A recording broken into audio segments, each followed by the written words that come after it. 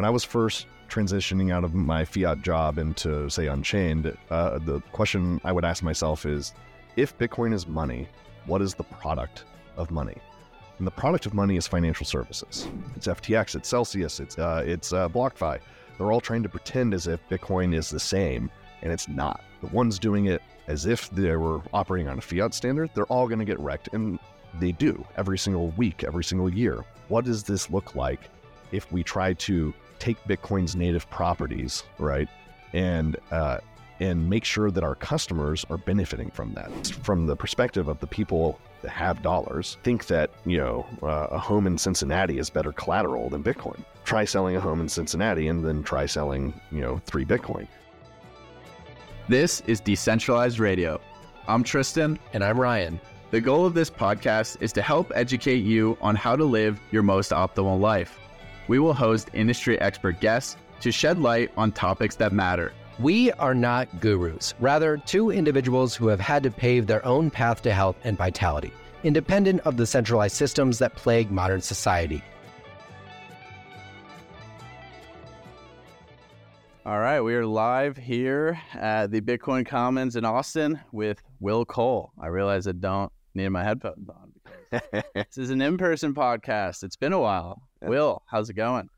Doing good. Welcome to Austin, Tristan. Thanks. Yeah, this is exciting. I've probably been overdue for a trip to the Commons for a couple of years now. And it's First impressions? It's awesome. Yeah, it's in it looks like a historic district downtown. Mm-hmm. And I bumped into Andy Schoonover from Crowd Health, Parker. It's cool to be surrounded by, I guess, the minds of the Bitcoin space all the time. Yeah, that's kind of the whole idea of the Commons, right? Is just get all the fellas together. Co-working, we do BitDevs, Awesome Bitcoin Club. We got Marty's podcast studio right down there. It's a good spot. When did this start? When did this come to be? So when Unchained was moving offices, we had a place down the street here, real small space, and we were hosting BitDevs. And during the pandemic, since we were the only people doing anything in person, because back then we thought COVID was fake. Turned out it was not fake, but it wasn't that big of a deal. We were cramming 100 plus people in that tiny little place. And as Unchained started doing better, we were looking for a new space, mainly for Unchained to do business. But in the back of our minds, it was like, if we could find the right spot to where we could still host BitDevs. And when we found this building, it was way too much space for Unchained just by itself, because this room here at the Commons is massive. But it was perfect. Like, we could fit 180, 200 people in here if we needed to. That's what you need for bull market BitDevs.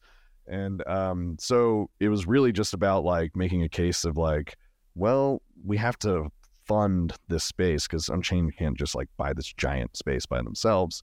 So we got sponsors for the Commons. We have co-working. We have, podcasting.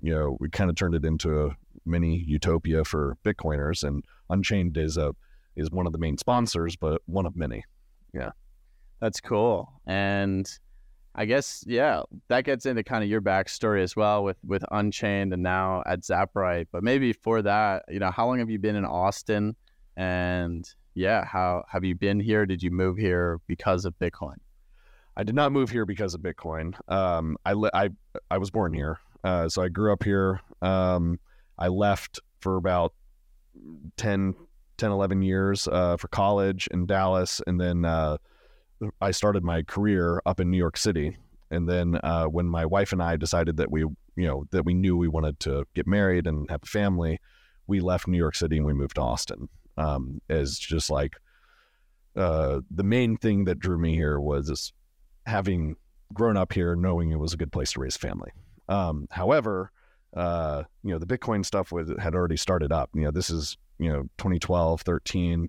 I'd come visit, and there were little Bitcoin things happening at the University of Texas. There was this weird group of libertarians, Michael Goldstein and Pierre Rochard, and liked these guys a lot. And so when I moved here, while it wasn't for Bitcoin, it was one of the first things we did was to kind of reform the Bitcoin meetups.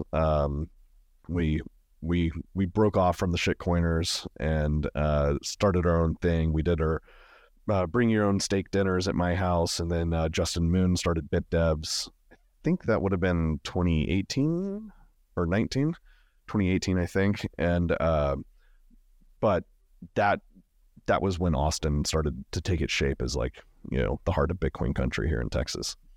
And did you were already into Bitcoin before you moved here, right? So you discovered it, I guess, when you're in New York City. Were you working in traditional finance? Because you're product development. Yeah, I did like software development stuff. I was actually doing a startup, and when I learned about it, but that startup was failing. And then I joined Stack Overflow.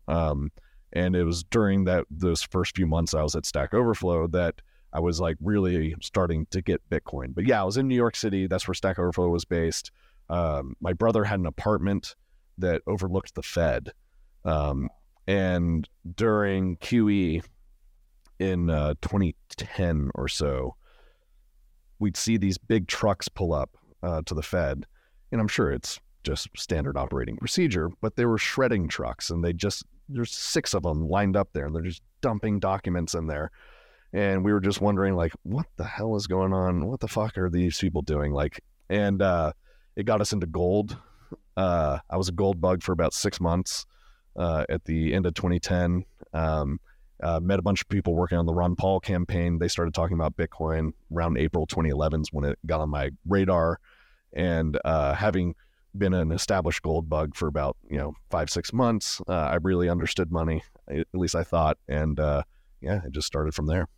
That's incredible. What were those early days like here in Austin, like just talking about Bitcoin with people? Because we're talking, 10 plus years ago now at this point. And it's really incredible. And kind of just talk pre-show about that journey. Like, it must be incredible to see the progress. And now, like you said, BitDevs, 100 plus people, you have this own space. I mean, it's exploding really. And Austin's definitely the hub of that.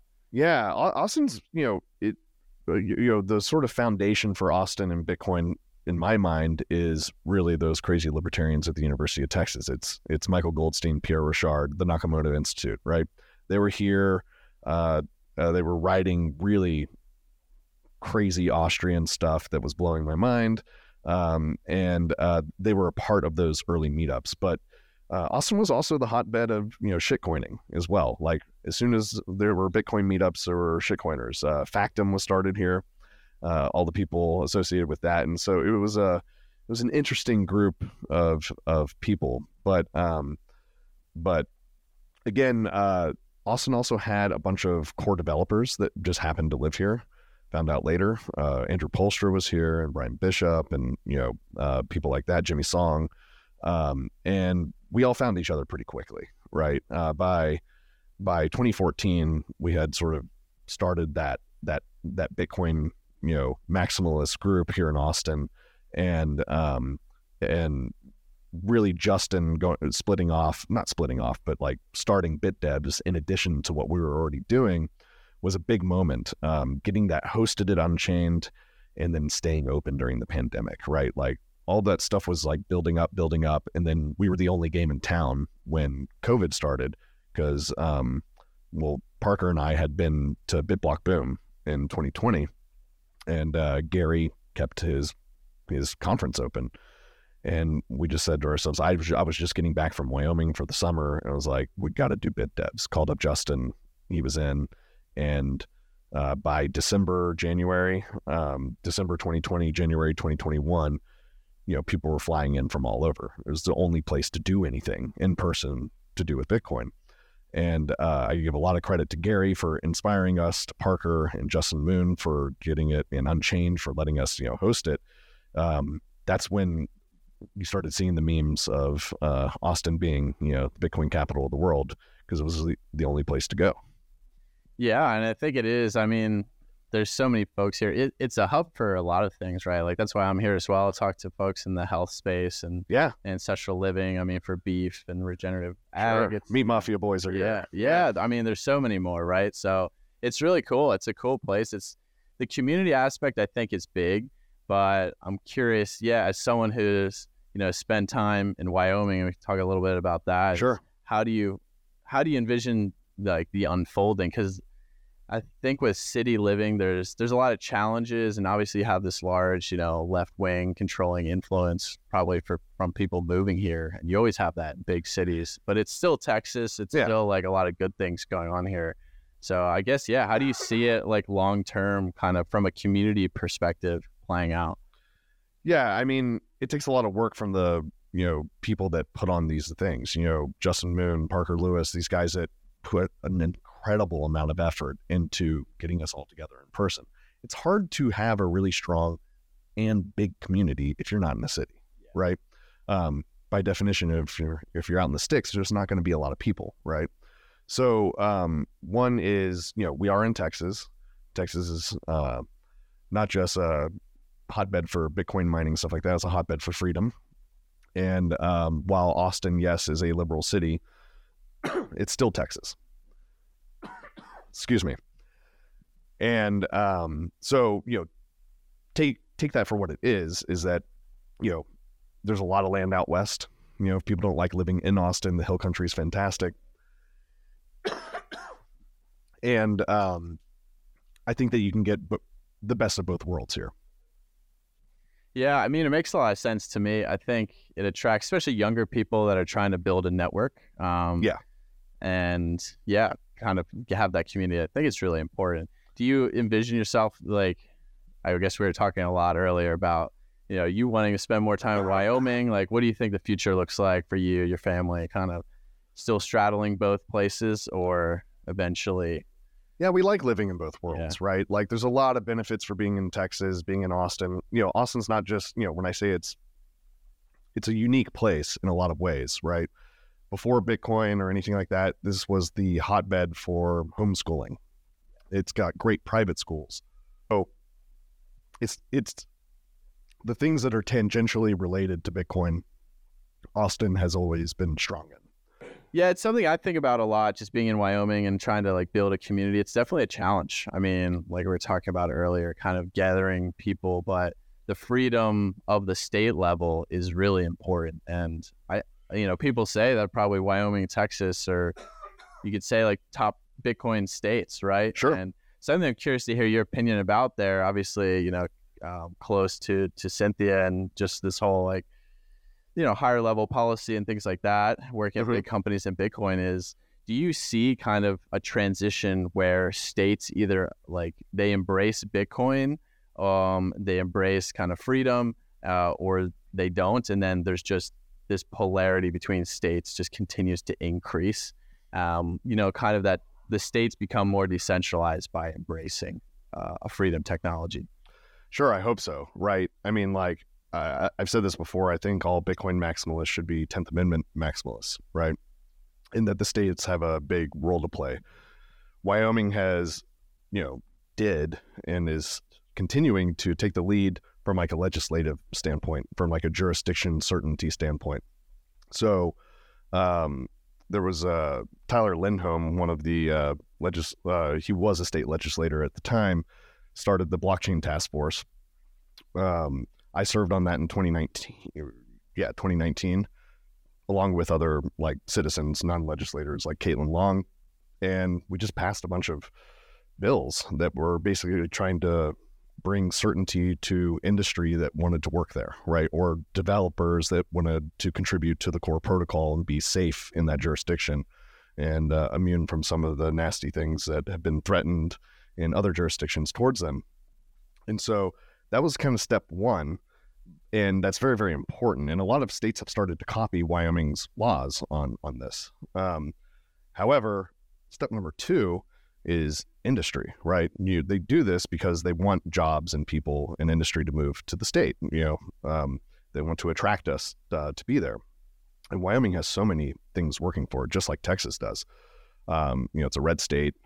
It's open for business. It's very business friendly. They produce an enormous amount of power there. They have a lot of natural resources there, whether it's oil and gas or coal, which means that like for the mining industry, it's a attractive place. It's not on the same scale as Texas when it comes to that, but on the power production side, surprisingly, it is.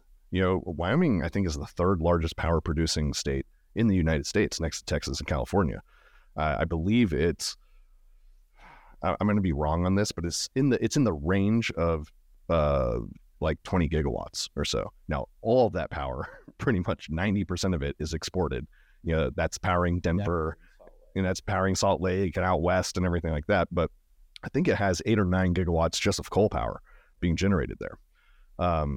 Now, transmitting that power is super expensive and, all that type of stuff, but consuming it in the state should be a priority, right? The people that produce power, you make money doing that, but it's really the people that are consuming the power.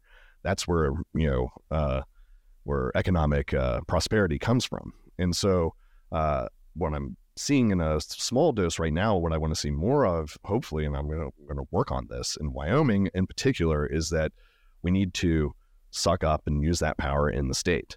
And all the ingredients are basically there to do this, which is good. Hey, friend.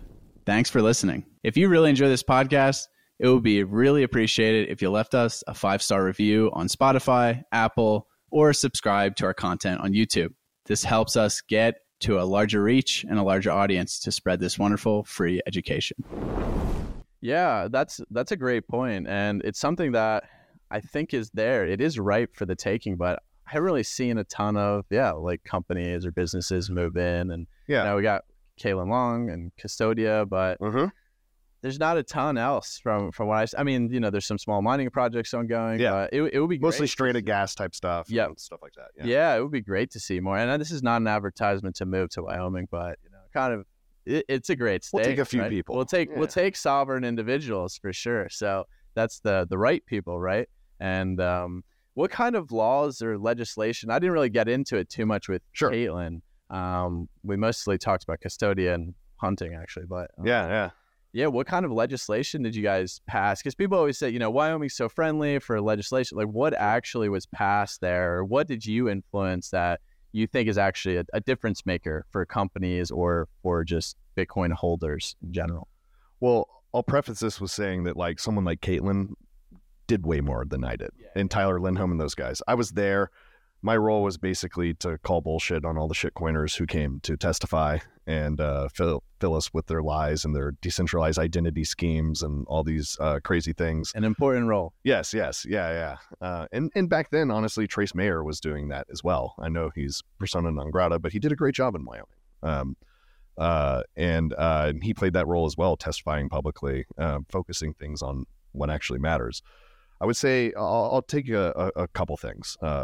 So why Custodia is in Wyoming is something called the SPDI, the Special Purpose Depository Institution. It was a corporate formation that was created where Caitlin and Tyler were super influential in setting this up, which is essentially a financial institution. It's a bank that is recognized on both the state and federal level. That's a non-lending institution, right? And so it's not governed by the FDIC because it doesn't lend, right? But it can do all the other things that a bank can do, right?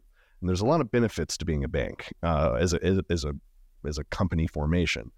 And Wyoming invented it. In fact, Wyoming invented LLCs as well.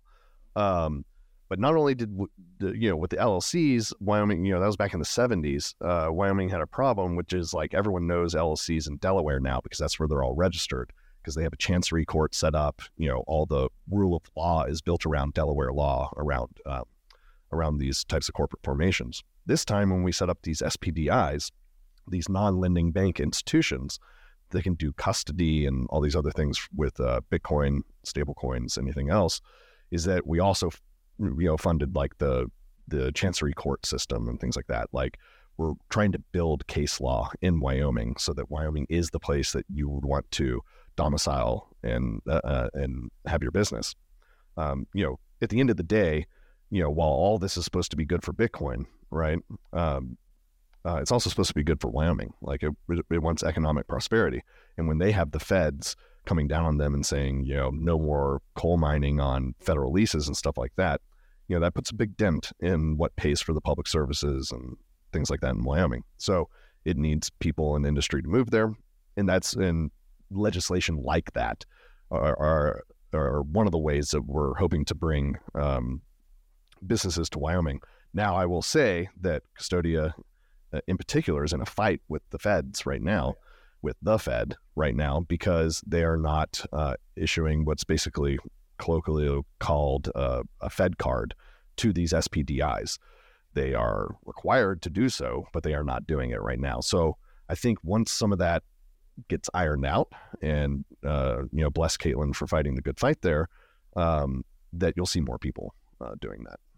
Yeah, and that's a good trend. I'm excited, and I definitely want to talk to Caitlin again next year. We had her on earlier, so we'll have to link that podcast. It was a really good one, and it's again paving the way, right? I think someone has to lead by example. So it's cool that you guys, Caitlin, Tyler, kind of really put that pedal to the metal in Wyoming, especially, and I'm super psyched about it. But again, I would love to see more Bitcoin businesses and things like that.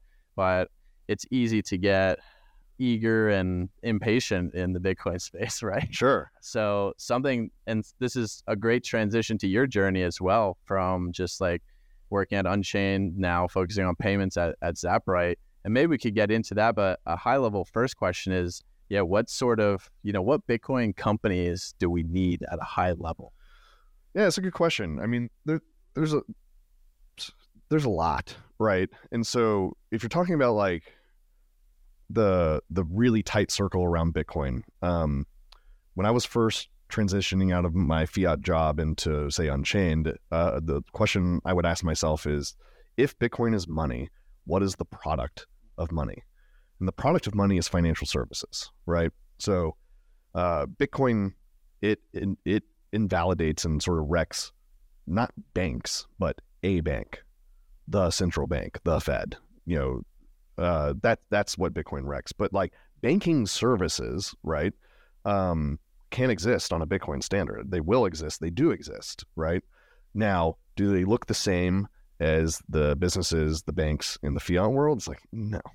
And the closer they look to the fiat world, the more likely there's a problem. So an example of that, when I started at Unchained, we had a lot of pressure externally to look like BlockFi because we did lending. We had a loan book. But we can't look like BlockFi because we don't rehypothecate collateral. We keep collateral in a collaborative custody wallet where we have a key, a third party has a key, and the borrower has a key. Then we promise them we're not going to rehypothecate, meaning take that collateral and lend it out over and over again to make more yield.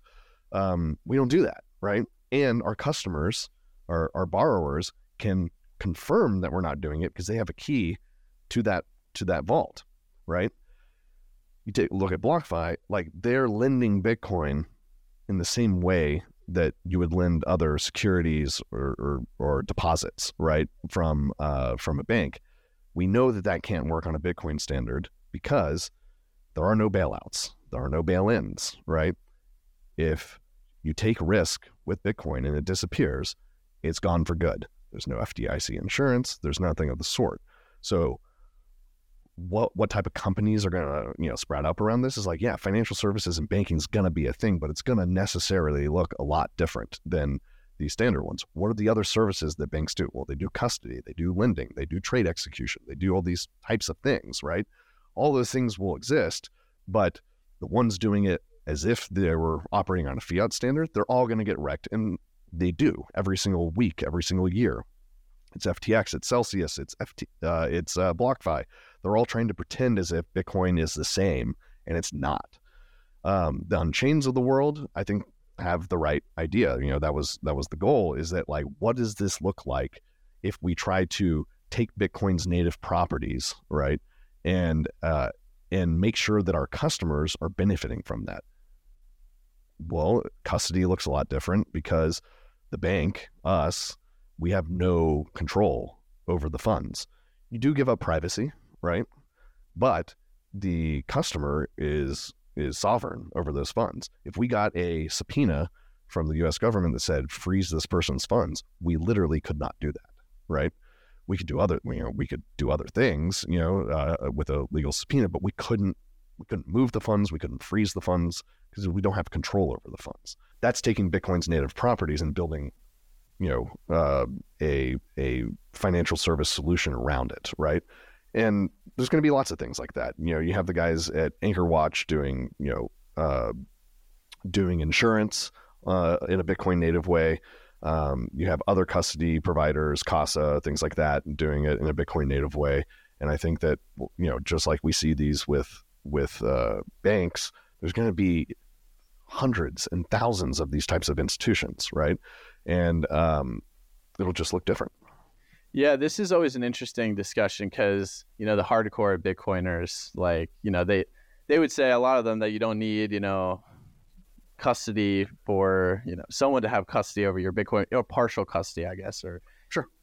They're hardcore. And then there's a debate over the 3-3 multi-sig and privacy. Of course, KYC is a big topic, but I think it's right. I think Marty has talked about this many times. It's yeah. Like, there's trade-offs to all of this, right? Like, that's what's great about Bitcoin is you don't need a custodian to help you on any of this stuff. There are certain considerations where I would even encourage some of these. I mean, I am a hardcore Bitcoiner, so like I am one, so I know how they think. Is that if you have non-KYC Bitcoin, it's like, don't send it to a KYC custodian. Yeah. Okay, now what are the drawbacks of that? Well, inheritance of that Bitcoin is going to be a bitch. It's going to be difficult to deal with, both in terms of like the physical passing on to whoever your beneficiaries are and the legal structure around it, right?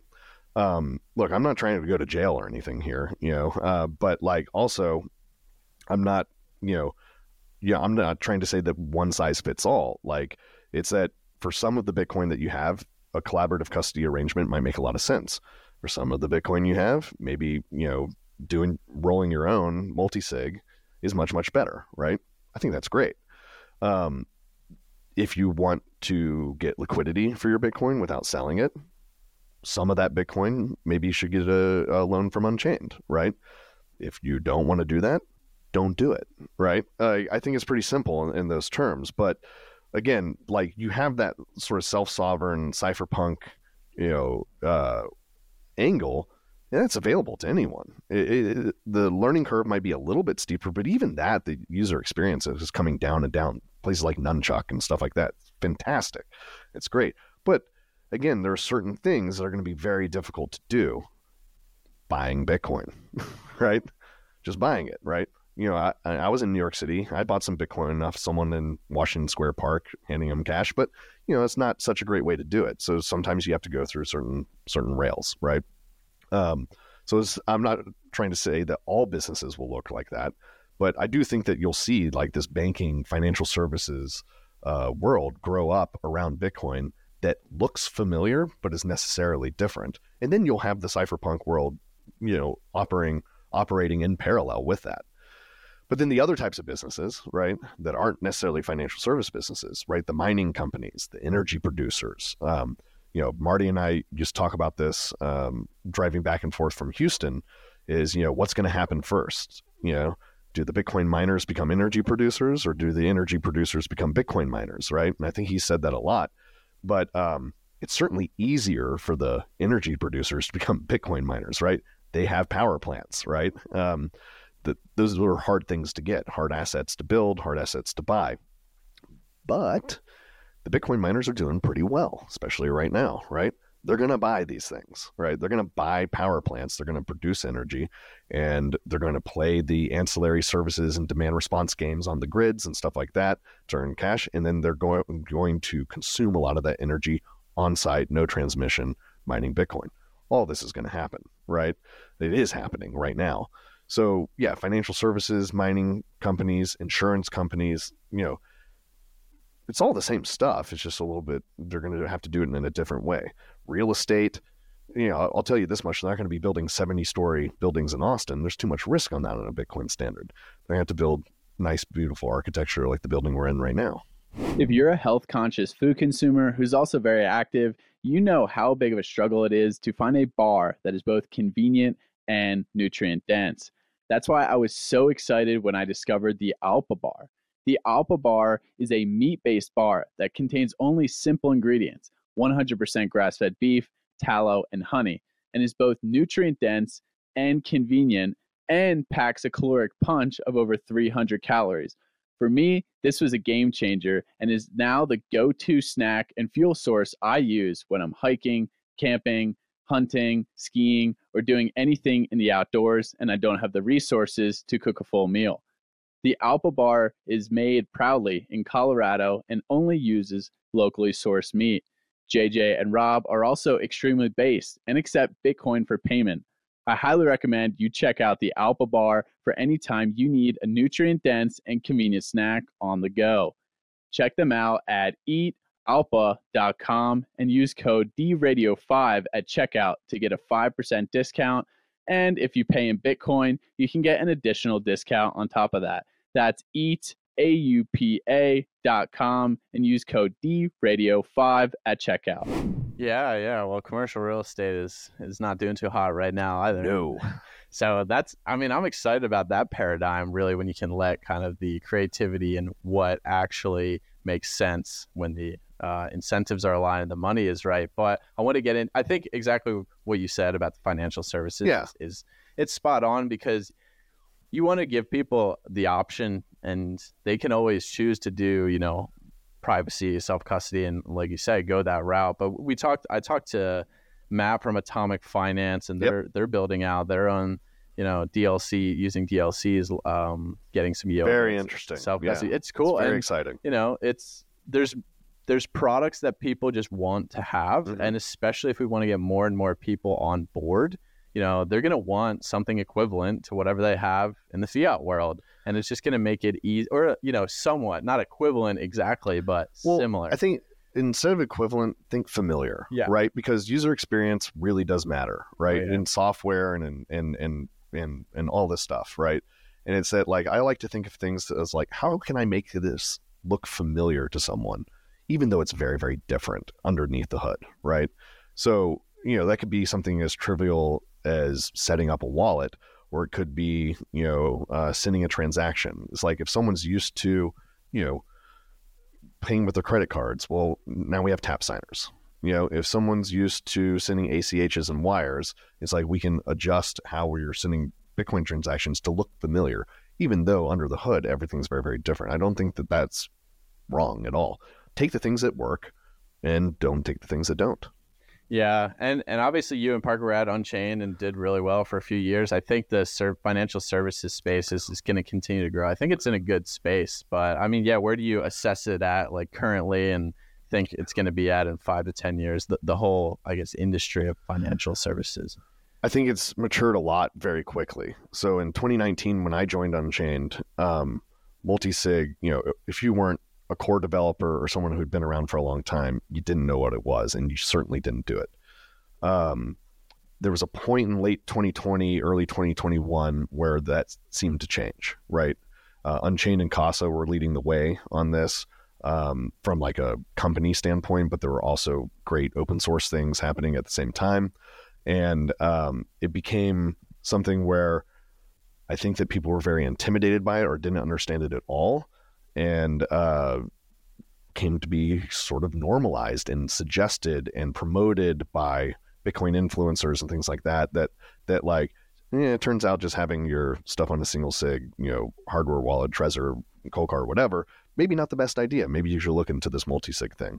And then these companies making it easier and easier and easier every single month to do so, I think played a big role in that. So where do I see this going? Is it like the custody side has matured a lot. The lending side, not as much, mostly because it's hard to source dollars, right?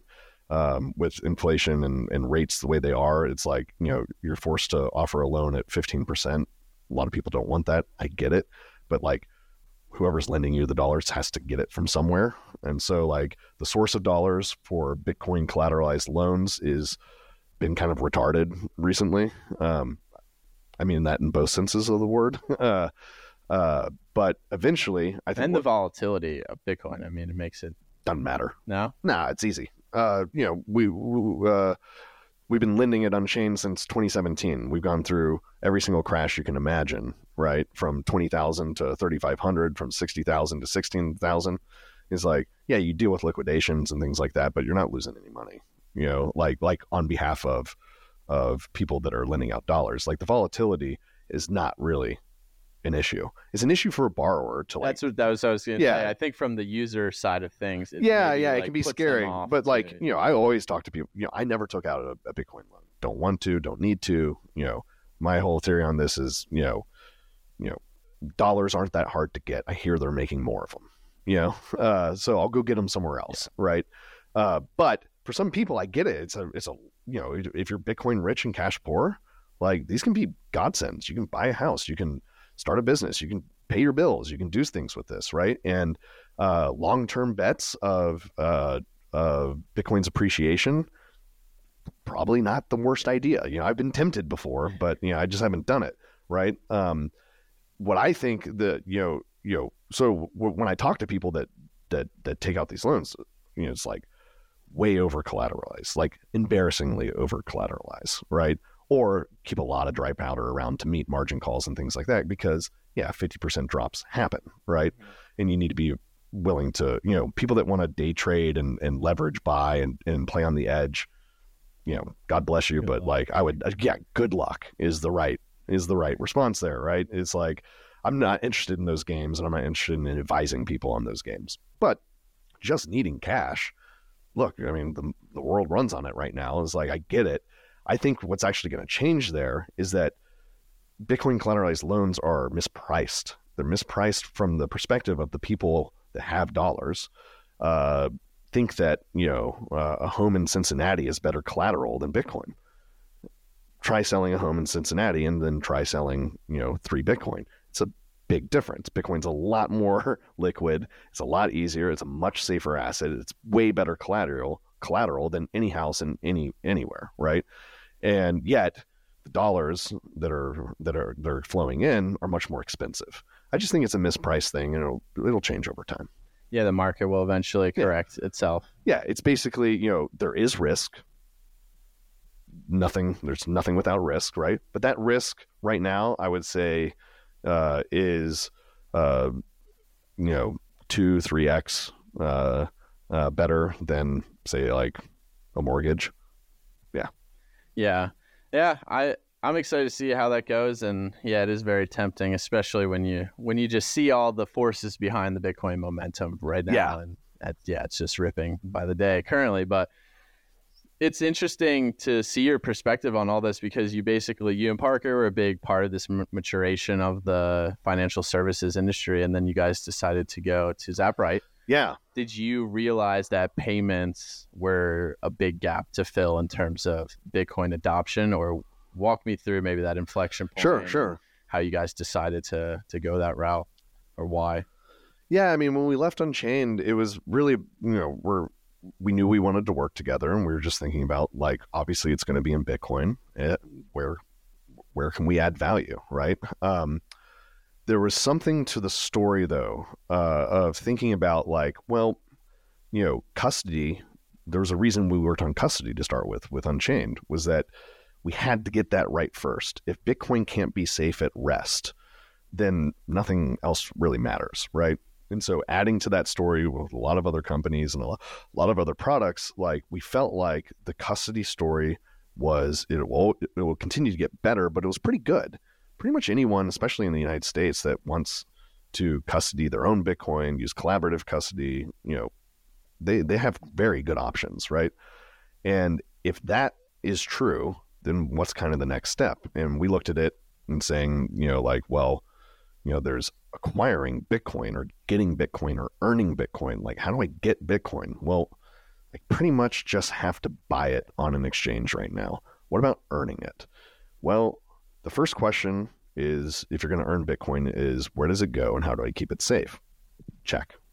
That's solved. Unchained, Casa, any place, Cold Card, Nunchuck, all these great options. It's like, okay, all right. Well, then what are the mechanisms in which I earn this Bitcoin? Like, how do I get it? How does it actually work? So we looked around at the products out there, OpenNode and BTC Pay Server and all these things. Played with all of them. Great products, right? But I like what I call like in-between products. So Unchained was very much an in-between product, where on one extreme you have, keep things at Gemini or Coinbase or FTX, right? Not great. On the other end, over here is, roll everything yourself, right? sometimes I do that personally for some Bitcoin, but not for all of it. Unchained was kind of in the middle thing, saying like, well, we can give you some of the benefits of Bitcoin, like sovereignty, right? Which I think is the most important one, censorship resistance. You're going to lose some of it, privacy, right? Unchained's going to know your balance, things like that. So there were givens and takes. When I looked at the payments world, I saw on one end over here, OpenNode, BitPay, that type of thing, right? Actually great products, right?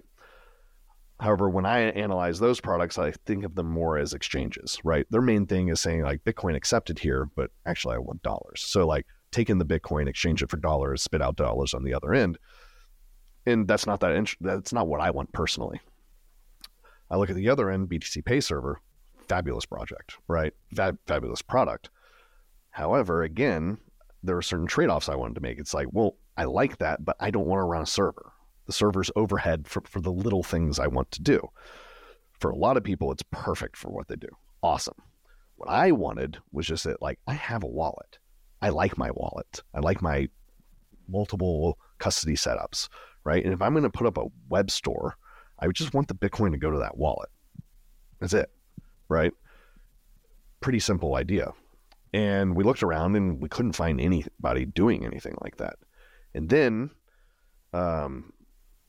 we remembered Zaprite, John McGill's company. And it was not doing like e-commerce type stuff, but it was doing invoicing, business invoicing. And there was one page in particular that caught our eye, which was he has a connections page where it's like add in your Bitcoin wallet or add in your Strike or, you know, whatever, right? And I was just like, oh, this is it. This is the whole back end for like the e-commerce stuff we want to do. I wonder if he's thinking about that as well. So instead of just starting another company, Parker and I went and talked to John. We're like, hey, we've been thinking about this. And he's like, I've been thinking about that too. Right. And we're like, well, why don't we kind of join forces instead of just, you know, not necessarily competition's not bad or anything, but like if we have the same vision for this, like, you know, we should do this together. And the whole concept there is kind of this in-between business where all we're doing is building. We're like a dumb pipe. We build interfaces, whether that be invoicing or e-commerce, between your wallet, the merchant, and your customer's wallet, the buyer. We don't touch any Bitcoin. There's no transaction fees. There's no custody changing hands. It just goes from your customer's wallet to your wallet. That's it. And that's all I wanted. And it didn't exist. So we built it. Yeah, I mean, the more I'm actually like launching businesses and looking into accepting Bitcoin for payment. Well, first off, let me start by I've accepted Bitcoin for my book and I've sold Bison for Bitcoin.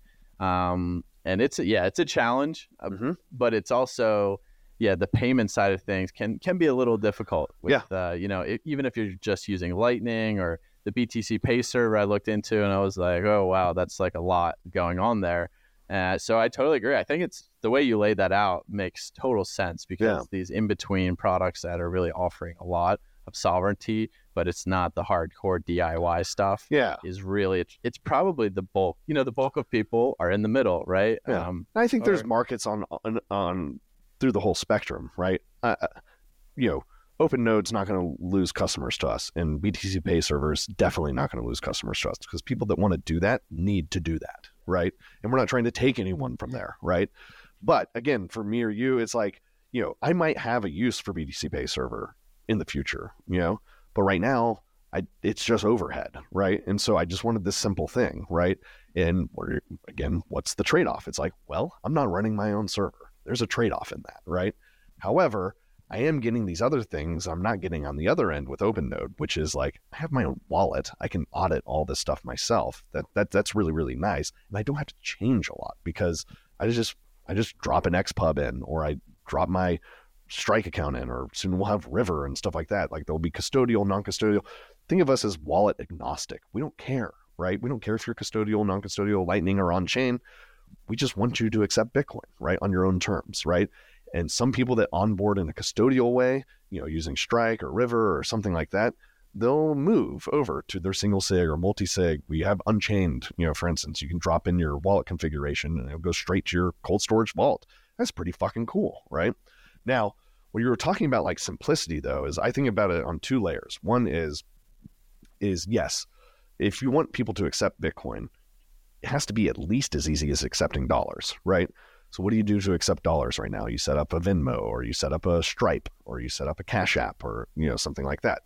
This episode is brought to you by Wyoming Based, my new apparel company that is focused on providing high quality natural fiber based products using 100% US supply chains.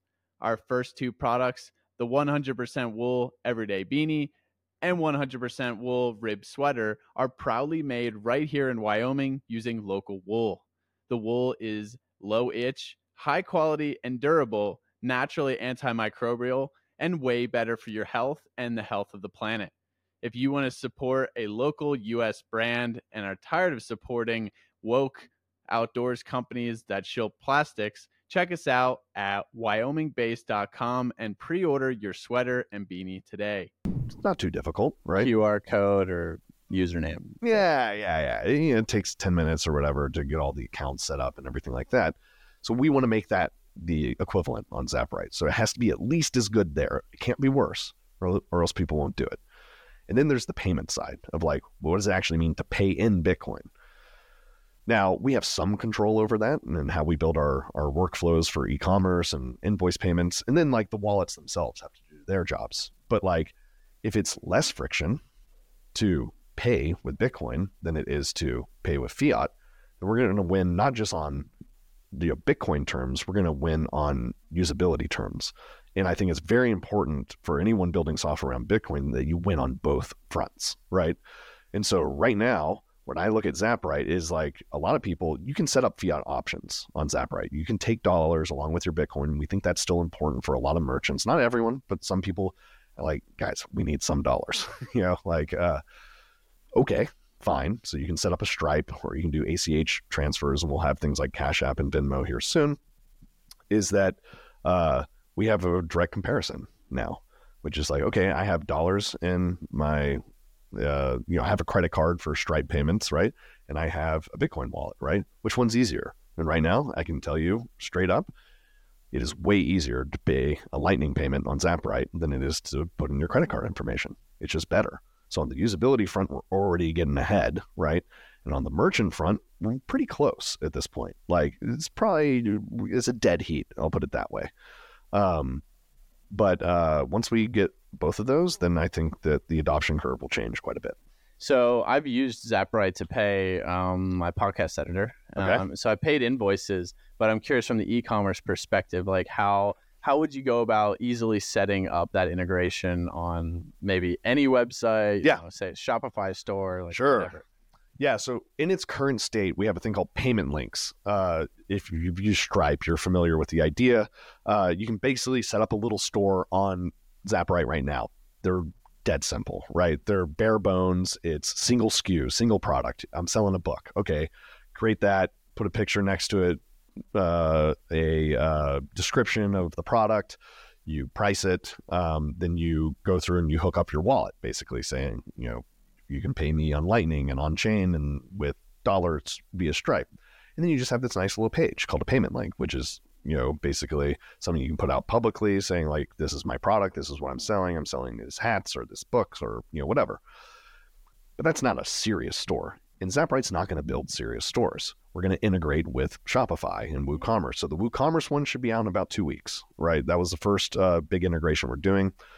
Shopify is a little bit more difficult. If WooCommerce is Android, Shopify is Apple. It's a little bit more closed down. It's a little bit harder to get through their app store, sort of good graces. But, we can obviously do it, and we will. And so that'll be early next year. And so that means that if you have, a store on Shopify or a store on WooCommerce, you'll just be able to download the plugin, the ZapRight plugin, and you're off to the races, right?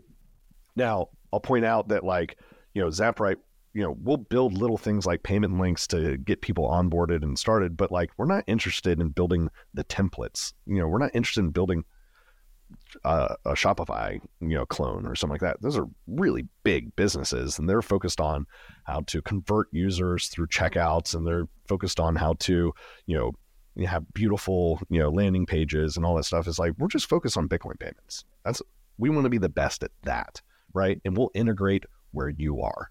Now, we're at the early days of that, but by mid next year, we'll have all the biggest platforms there, and so be rare that you have a store somewhere that we couldn't integrate with. Do you need those integrations to do that, or could you do it a manual way before, say, the Shopify plugin is available? You could do it in a manual way. We have these little embed things for like the buttons. Embed a link. Yeah, yep. You can embed a button or something like that. I just did it. I just started a blog. I started writing about software development in Bitcoin. And I have a little tip button at the bottom that's a Zapwrite link that says "Tip me in Bitcoin." You hit it, and it goes to a payment link where you go to Zapwrite and you can pay. So there's workarounds for that for sure right now. Or if you're Jimmy and he does a lot of point of sale stuff, like Zapwrite's not the point. We haven't done point of sale yet, but he has printed out these QR codes that lead to payment links. It's actually sorry, I'm saying Jimmy Song, who has a new book out right now. Fiat Ruins Everything. He's been using Zapwrite to process payments for his book. And so you can do little point of sale hacks and stuff like that right now. I'm just saying, like, sort of the native integrations where if you have, if you have a big professional store in Shopify, there's a lot of things Shopify can do for you that makes that store work, right? And convert, and they have all these tools. We're just going to go to them, right? That's what we're going to do. And until then, try us out with some of the other things. The business invoicing is a very robust product. Like, you can't really do what we do anywhere else. Like, use that, try a couple of your products on the payment links and stuff like that, and then we'll get to you. That makes sense. I guess with the manual link, would there be a way to have that confirmation like routed back? Like, say you're selling a digital product. That's what's like, tough. Yeah, the access. Yeah. That's because I'm actually launching a website. We are going to do that, by the way. Okay. Yeah. Because I'm thinking like, I could embed a link, and then they could pay it. But I was like, how would they? How do we do a fulfillment of this digital content? How would the website know that then they've paid it? Yeah, that's what's nice about doing the native integrations that, like, if you're just that feedback loop is there, right? Yeah, if you're plugging in some HTML or something like that, like, you don't get the feedback loop. So, like, we need to do the native integrations. We are going to do them. But even to your point, like, on a payment link, fulfilling digital content, and like gatekeeping it until something's paid, and then being able to display it, that'll actually be there pretty soon. We're working on that right now. That's awesome. Wow, I'm so excited because it does make it a lot easier. And yeah, like I said, I got a few things that I'm launching that I want to accept Bitcoin for payment for, because it opens up this whole new market, right? If you're that, whatever space you're in, if you're accepting Bitcoin for payment, you're opening up yourself to a whole community that's pretty, I would say I'm curious to get your feedback is on how willing Bitcoiners are to spend their sats, because I see this slow increase, and in the past couple of years, definitely more of an increase in terms of people willing to pay for things with Bitcoin. I hate paying for things with Bitcoin, which is ironic since, we're doing Zapwrite. The point is that it's not really up to us, right? It's the people that make things. They get to decide how they get paid, right? If you have a store, if you're selling bison, if you're selling art, if you're doing whatever, you can be paid in Bitcoin, right? You just have to demand it, right? So I like to think of it as like Bitcoin preferred versus Bitcoin accepted, right? Is that if I'm signaling to you that I want Bitcoin, maybe I won't even have a fiat option, or maybe the fiat option is 20% more expensive, right? And then me as a payer, I have to decide whether or not, I'm going to take that 20% hit, or if I'm going to pay with Bitcoin. Most of the times I'll pay with Bitcoin, right? So, like, I don't mean to be flippant about this. I understand why people don't want to spend their Bitcoin. I don't either, right? But it's coming for you, right? If Bitcoin's money, you're going to spend money, right? And it's not a chicken or the egg thing, right? So this is a dual-sided marketplace. You have a merchant, someone selling something, and someone buying something. There's a lot of other dual-sided, two-sided markets, right? Dating. You have a woman and you have a man. Or job. Oh, I don't know about that everywhere today. That's a big question.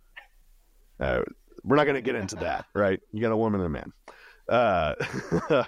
Or you have like a job board. You have an employer and a job seeker, right? These dual-sided markets. Dating is very obvious, right? Like, what drives people to dating apps? Hot girls, right? There's one side of the market that matters and another side of the market that matters but doesn't matter as much, right? If you have hot girls, then men will show up. On the job side, if you have great jobs, right, the people are going to show up. So in dual-sided markets, you always have to prioritize one side of it. We've prioritized merchants, right? Saying that, like, in this chicken or the egg problem, how do we solve for it, right? Are people going to really spend their Bitcoin? It's like, no, it's just like people are going to want Bitcoin for the same reasons that they buy it, right? They're going to they've made a balance sheet decision in their personal life, right? Saying, I want Bitcoin. Well, why pay the exchange fees and all that stuff over here when I can just sell my work, my time, my art, my whatever, and just get Bitcoin on a direct basis, right? That's a much more, seamless way to fulfill the balance sheet decision I've made for myself. Now, I'm saying that as if I'm a independent proprietor, that this is a closely held business, type thing. I do think that's where this starts, right? A lot of our clients are dentists, that own their own practice, or lawyers that own their own practice, and they get to invoice their customers in Bitcoin if they want, right? One of the dentists that came on board and started doing this, I got a message from one of their clients just being like, holy crap, I just paid for my dental stuff in Bitcoin. It was so much cheaper to do it that way. And that's because the dentist decided to show his preference. Is like, I want Bitcoin. All right, so that starts at closely held businesses, right? Those smaller businesses become bigger businesses over time. Those people go work at bigger businesses. Like, it all happens, but it starts with pay me in Bitcoin. That's how it starts. I think it's brilliant, and it's something I'm eager to do because, I've sold books and Bison for Bitcoin, and, some of the Bison I sold, it's like I made a good chunk of Bitcoin, and I'm like, I want to do more of this. Like, I want to accept it and, provide people a discount, incentivize them, because like you said, people aren't going to like want to stray away. Well, there's more and more people who are like happy to pay with Bitcoin because I think they know that it's like supporting the community of like-minded individuals, but it has to be a good product. Like the value has. You can't rely on altruism. No, you can't. Yeah. But that's why the discount or the markup for fiat, as Parker likes to say, I guess, is really just such an easy way. So I'm excited to. Yeah, I mean, like, look, if the thing you want will only take Bitcoin, right, or will take Bitcoin with a punishment for fiat. It's like, well, you'll start spending Bitcoin. And that's a good thing overall, right? Bitcoin is money and we want to see these things, but it's also an individual thing, right? Is that you hear people talking about circular economies and stuff like that. All we're talking about is a series of individual decisions, right? And those individual decisions compound over time. And it starts out where the Cole family, we've been on a Bitcoin standard for years. If I owe my brother money or my dad owes me money or something like that, we just settle up in Bitcoin. It's the way we've always done it, right? Always done it. It's the way we've done it for the past 7 years or so, right? So I've operated on a Bitcoin standard with my family. We pay each other that way. But like, that's an individual decision that then is extended to some of my friends, right? Where I owe them for fantasy football or something like that. And they say, hey, don't send me dollars, send me Bitcoin, right? All these individual decisions start making. Now, to me, it looks like I live in this little bubble of a circular economy, but it's been in the works for 7 years, right? All these individual decisions started compounding on each other. So with Zapwrite, what we're betting on is that a lot more people have already made that individual decision and just haven't enacted it yet, or will be making that decision soon. And we're going to build tooling around it to make it easy for you to make that decision. Because it's not just about accepting Bitcoin as the merchant, is that if I have obligations in Bitcoin, say I'm getting invoiced over here by one of my suppliers saying like, I'll give you a 20% discount to pay in Bitcoin, right? Because that person's made their individual decision. Now it makes a lot more sense for me to start taking some Bitcoin so I can pay my supplier in that instead of going and buying it somewhere else, right? All these individual decisions, again, compounding on each other. That's what builds a circular economy. It doesn't just pop into existence. And it's not something that you just sort of wait to happen. You see it happen slowly but surely with all those decisions being made by individuals. Yeah. And gradually then suddenly, right? Sure. Yeah. How does Zapwrite make money? Or did you just take a 1% of? No, we don't do any transaction fees. It didn't feel right for us. Sorry, I cut you off there. No, you're fine. Because I was going to say, I think Stripe is like 2% or something on credit cards. Yeah. And then the credit card fee itself from the, it adds up, 4% or so. No, so we price ourselves like SaaS software. So we are not a payment processor. Again, there's no custody. Stripe takes custody of the dollars and then they pay you out the dollars. Since we're not really processing transactions, it felt weird to charge a processing fee. What we're doing is we're providing you software. And so we charge like a SaaS company would, which is roughly, I think it's $25 a month or $240 a year. You can pay in Bitcoin or in dollars. You can pay we're about to put in our penalty for paying in dollars. We haven't done it yet just because we want to grandfather some of our monthly payers and give them, time to understand that we're going to start punishing them for paying us with dollars because we would prefer the Bitcoin. But we charge this monthly or yearly subscription to use the software, and then you can do your invoicing and your payment links, and in the future your integrations at will. Yeah, that makes a lot of sense too. I kind of like that better as well. I think it's better probably from the merchant perspective also. I hope so. Probably. I mean, if you're actually selling things of value or you're running a lot of volume. But well, you know what you're paying for, right? Yeah. Is you're just paying to use our software, and we build software and then we sell you the software, right? We're not trying to take a cut of your business necessarily. These transaction fees. It's really funny. I've never been that close to like the finance world. I've always been building the software, but in any place. So like, whether it was Stack Overflow or Unchained, I never really saw the money coming in when people paid with credit cards, but at Zaprite, I do see it, right? Because just a few of us there. And I'm like, well, what the hell? These guys are paying us $25 a month, but we only got $23. Like, I've never seen, I've always, of course, known these processing fees are there. I've never just seen it hit a bank account. And it pissed me off. It's pretty bad. It's really bad. I just kind of discovered this, kind of thought more about it as, building out more e-commerce or membership type things. And yeah, something we talked about earlier though, is merchants can be hesitant to, I guess, accept Bitcoin for payment. I'm going through this right now with my business partner because we want to accept Bitcoin. I really want to accept Bitcoin. But when you have like a really serious business, people get concerned about taxes of things. So we talked about this earlier a bit, but maybe you could walk through how that works in taxes for a business, for a merchant, and reporting it. Based on what you said earlier, if you just keep it in Bitcoin, all you have to do is report it as income, and then that's it. And Zaprite helps with that in an easy way.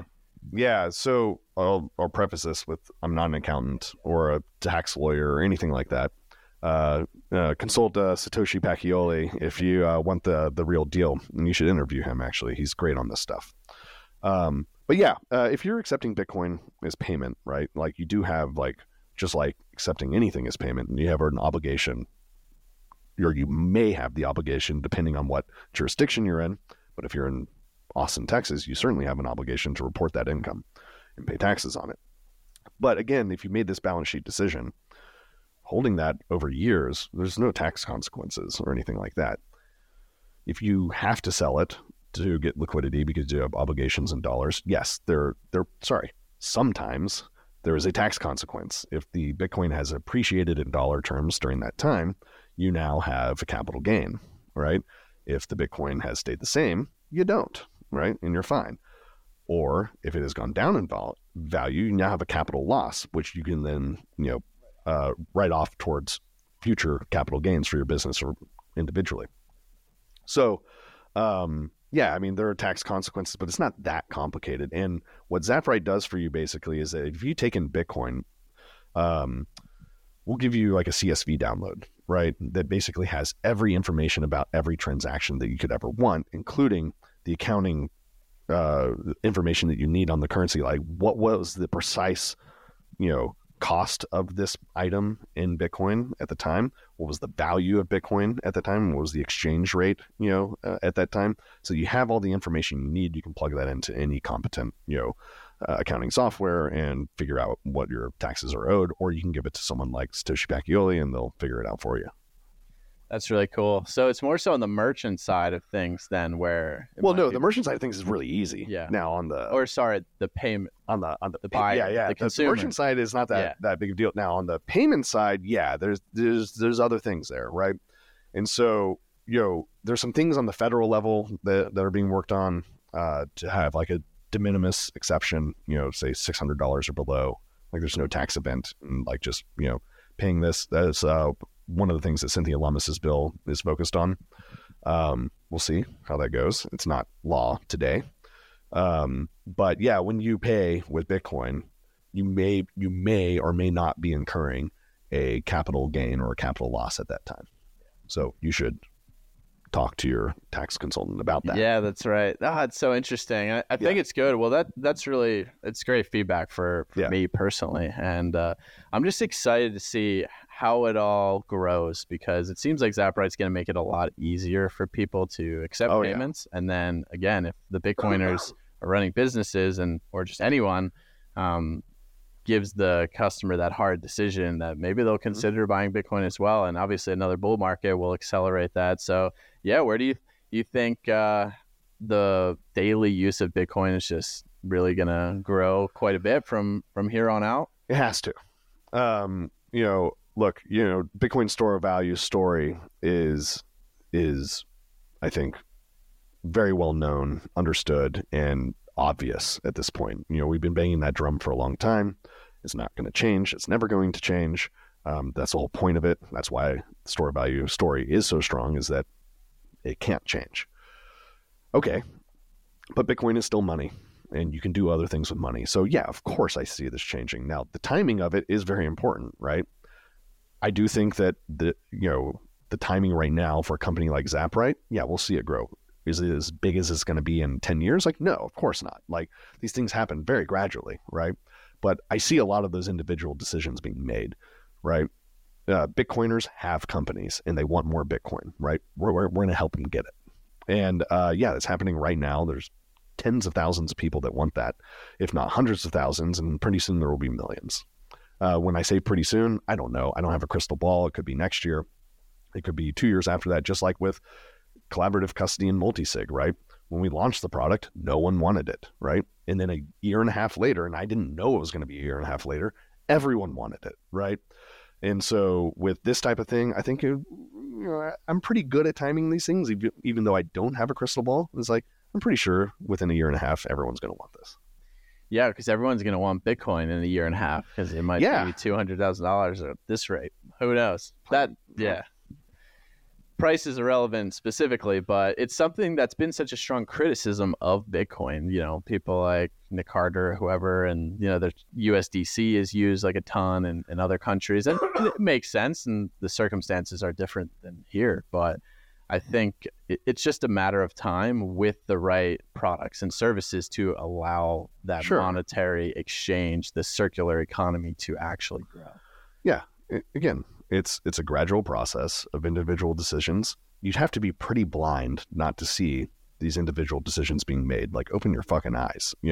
I would say to any critics on this, and I know a lot of critics on this, a lot of Bitcoiners that think this way, is that, like, first of all, it doesn't matter, right? Don't spend your Bitcoin. I don't care, right?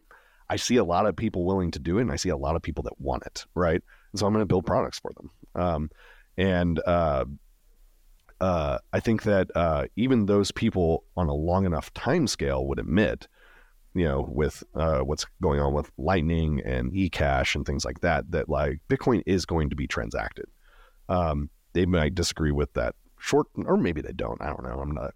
I'm not a mind reader, but the type of criticisms I've read, I found to be entirely unconvincing.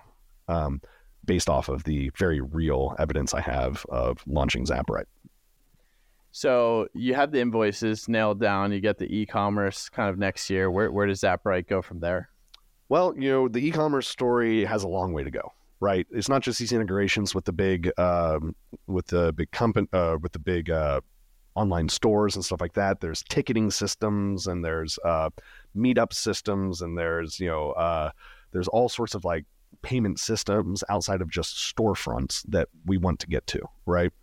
It'll take time to do all those, but there's very obvious, peer-to-peer applications here of just like, how do I send you Bitcoin right now without an invoice in between? How do I just zap you money? A lot of that's happening on Nostr right now. You could see a wallet, a sort of network of wallets that we're setting up of just my wallet and your wallet, and like, I don't have to send you an invoice. I can just type in your name. There's peer-to-peer implications in all this as well. So there's a lot of things we can do with this sort of idea that all we're trying to do is connect your wallet to someone else's wallet. The conditions in which we do it right now are for business invoicing and for e-commerce, but any other reason that you would send someone else money, we can conceivably do. Is that where the name ZapRide, is that like the same Zap? Is that what started that, or is this completely different from John? John named it, and he named it well prior to Zaps on Nostr. Yes. Yeah, that's what I figured, because that's relatively new. I mean, Yeah. Nostr's like past year. Yeah, and a half, 2 Zaps are years. probably February, March of this year is when Zaps sort of, because it's like most people are getting onto Nostr and Christmas last year, so about a year ago. So yeah, it's within this year that Zaps, that terminology really took hold. That's kind of a funny coincidence then. And Yeah. it might align really Hey, well. it's great. Yeah, Have I you like it. used Nostr at Yeah. all? Yeah. Yeah, I have a very old InPub. Yeah, I'm gonna try to. I go in these waves. I'm gonna hipster you here, which Yeah. is like, yeah, I got like an August of last year InPub. Justin Moon told me about it. I didn't start using it until December, right? Along with a lot of people, I started using it for real on the Damus test flight stuff right around Christmas, and I've used Damus and Primal and all sorts of stuff. I think it's great. Unlike my business partner, I'm bullish on Nostr. Really? Oh, Yeah. he's not. Hates it. I think I joined the first Sorry, time. I meant Parker, not John. Yeah, in yeah. that sense, yeah. I meant I joined like Feb or January last year or this year. Yeah. With Ben Justman convinced me to get on there. Oh, but then that's great. I got on there. I was like, this isn't really that great. I couldn't upload pictures, blah, blah, blah. And then I went back on a few, maybe late summer this year, and it was a lot better. And then I started using it, but it comes and goes in waves for me. It's just, I'm trying to minimize social media use. So it's like just another platform. Well, It's a challenge. And I'm not trying to just do like copy and paste. Like, Yeah. hey, everything I post on Twitter, I'm just going to post here. But I'm going to get back into it. And yeah, I think it's great. I interviewed McShane, Yeah. who does a lot of the Nostr stuff. And yeah, I also didn't realize, so I talked to him, just how it can be a platform for so many things, like marketplaces and then e-commerce. And that's what I'm interested in. That It's would like be what the really Mutiny cool. guys sitting right here next to us are doing on Nostr with like subscription payments and things like that. That's super interesting. Social media, again, it's like it's good for some things, and Nostr can do it. And that's the first iteration or the first popular use of Nostr, but it's not the only thing that can be built there. There is, in the name, other stuff, right, than just notes, right? And what the Mutiny guys are doing, I think, is very credible and interesting in terms of like a way to use Nostr with Bitcoin payments. And that's not just zapping people's profiles and stuff like that. The social media stuff is interesting, but unlike you, it's like I'm not really looking to do more social media necessarily, right? Although I do appreciate what they're building in that it is to my mind, a credible censorship-resistant way to build social media, which I think we do need and is important, even though it's not like the main thing I want in the world. Yeah, no, totally. So they're building, maybe I'll have to go talk to them after this. Yeah, go talk to them right after this. Yeah. It's like subscription payment, like for maybe a membership or anything. Yeah. And like they're doing it over Nostr. In fact, I've been promised a demo because I don't know exactly how it works yet, but Tony and all these guys, Ben and them, they get some cool stuff they're cooking up there. Yeah, it's cool because I just launched some group coaching in terms of the health, decentralized health community, and it's like you're looking at these platforms and School and Patreon or Facebook groups, or you could use Telegram, but then I was like, Nostr would be perfect for this. Yeah, It's just imagine. same with just podcasts. Are you Like, familiar with Defense Distributed? Cody Wilson's. I've heard of Cody Wilson. He's but- based here in Austin. Okay. And Defense Distributed, they made the Ghost Gunner. And they tried to finance it, the original one, through Patreon. Yeah. And Patreon shut them off, right? Yeah. They censored those Oh, that's right. transactions. He's the gun guy. Yeah, Yes. the gun guy, Yes, right? my friend told me about that. And so they thought about, I think they launched something called Hatreon, which was, for all the hateful people out there.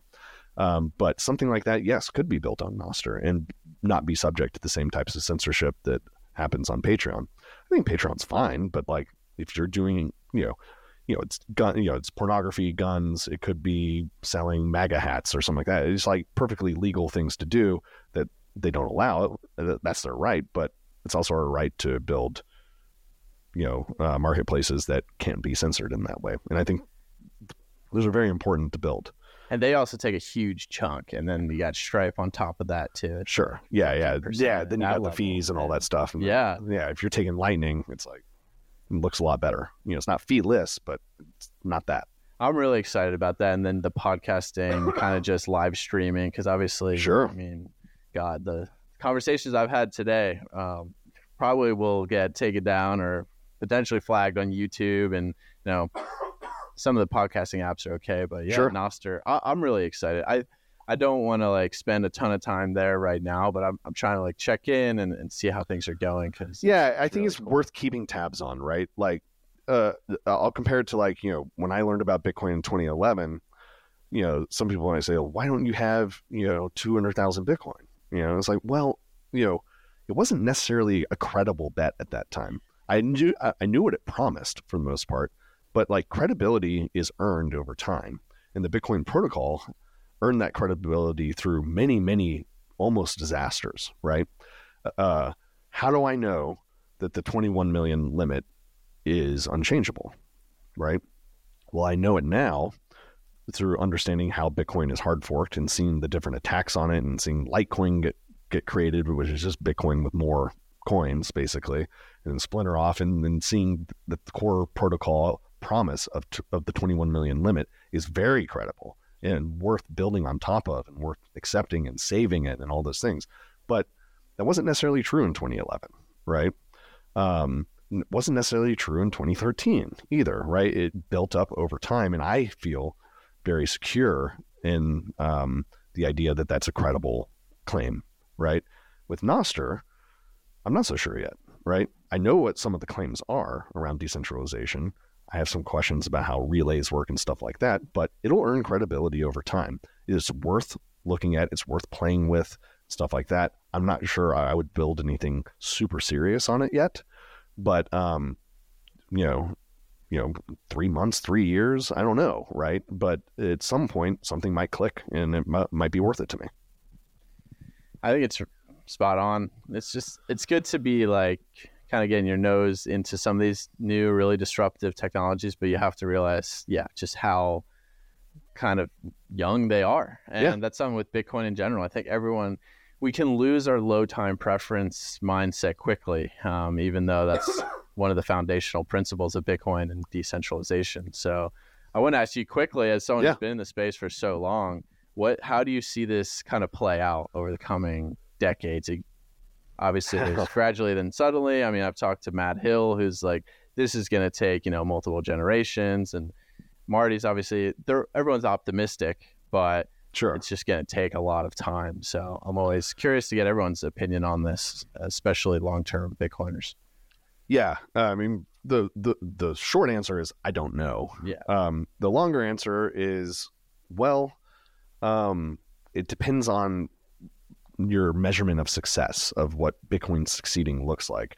In my lifetime, in the next 10 years, I know the value of Bitcoin is going to be off the fucking charts, right? I have no doubt in that. In terms of Bitcoin's utility as money, there are a lot of factors at play, right?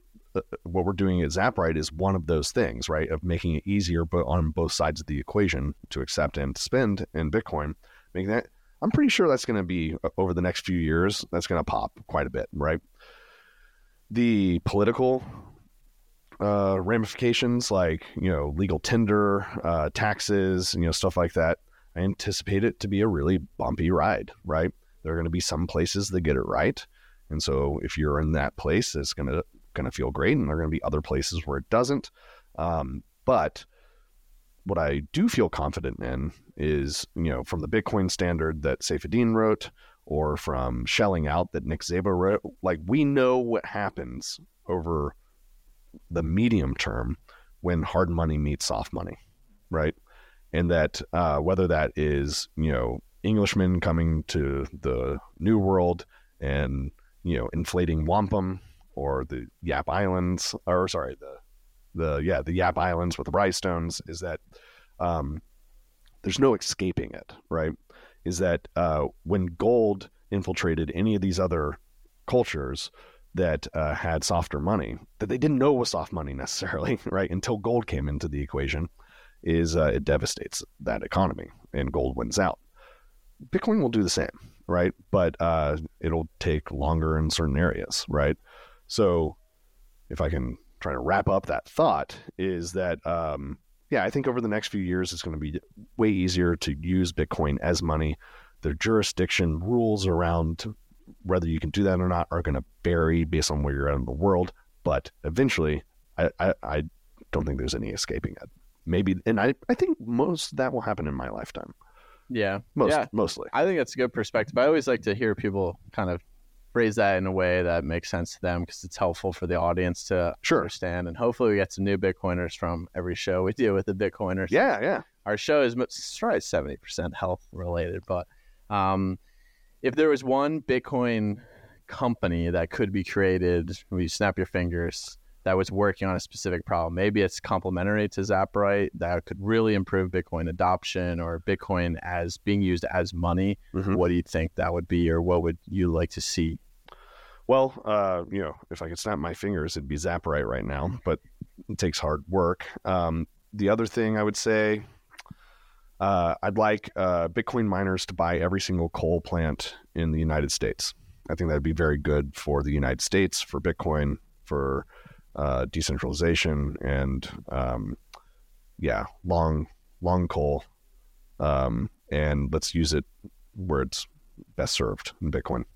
Basically just taking advantage of the energy we already have available to us locally. Yeah, local cheap energy, right? It's good for everyone, and coal's good for everyone.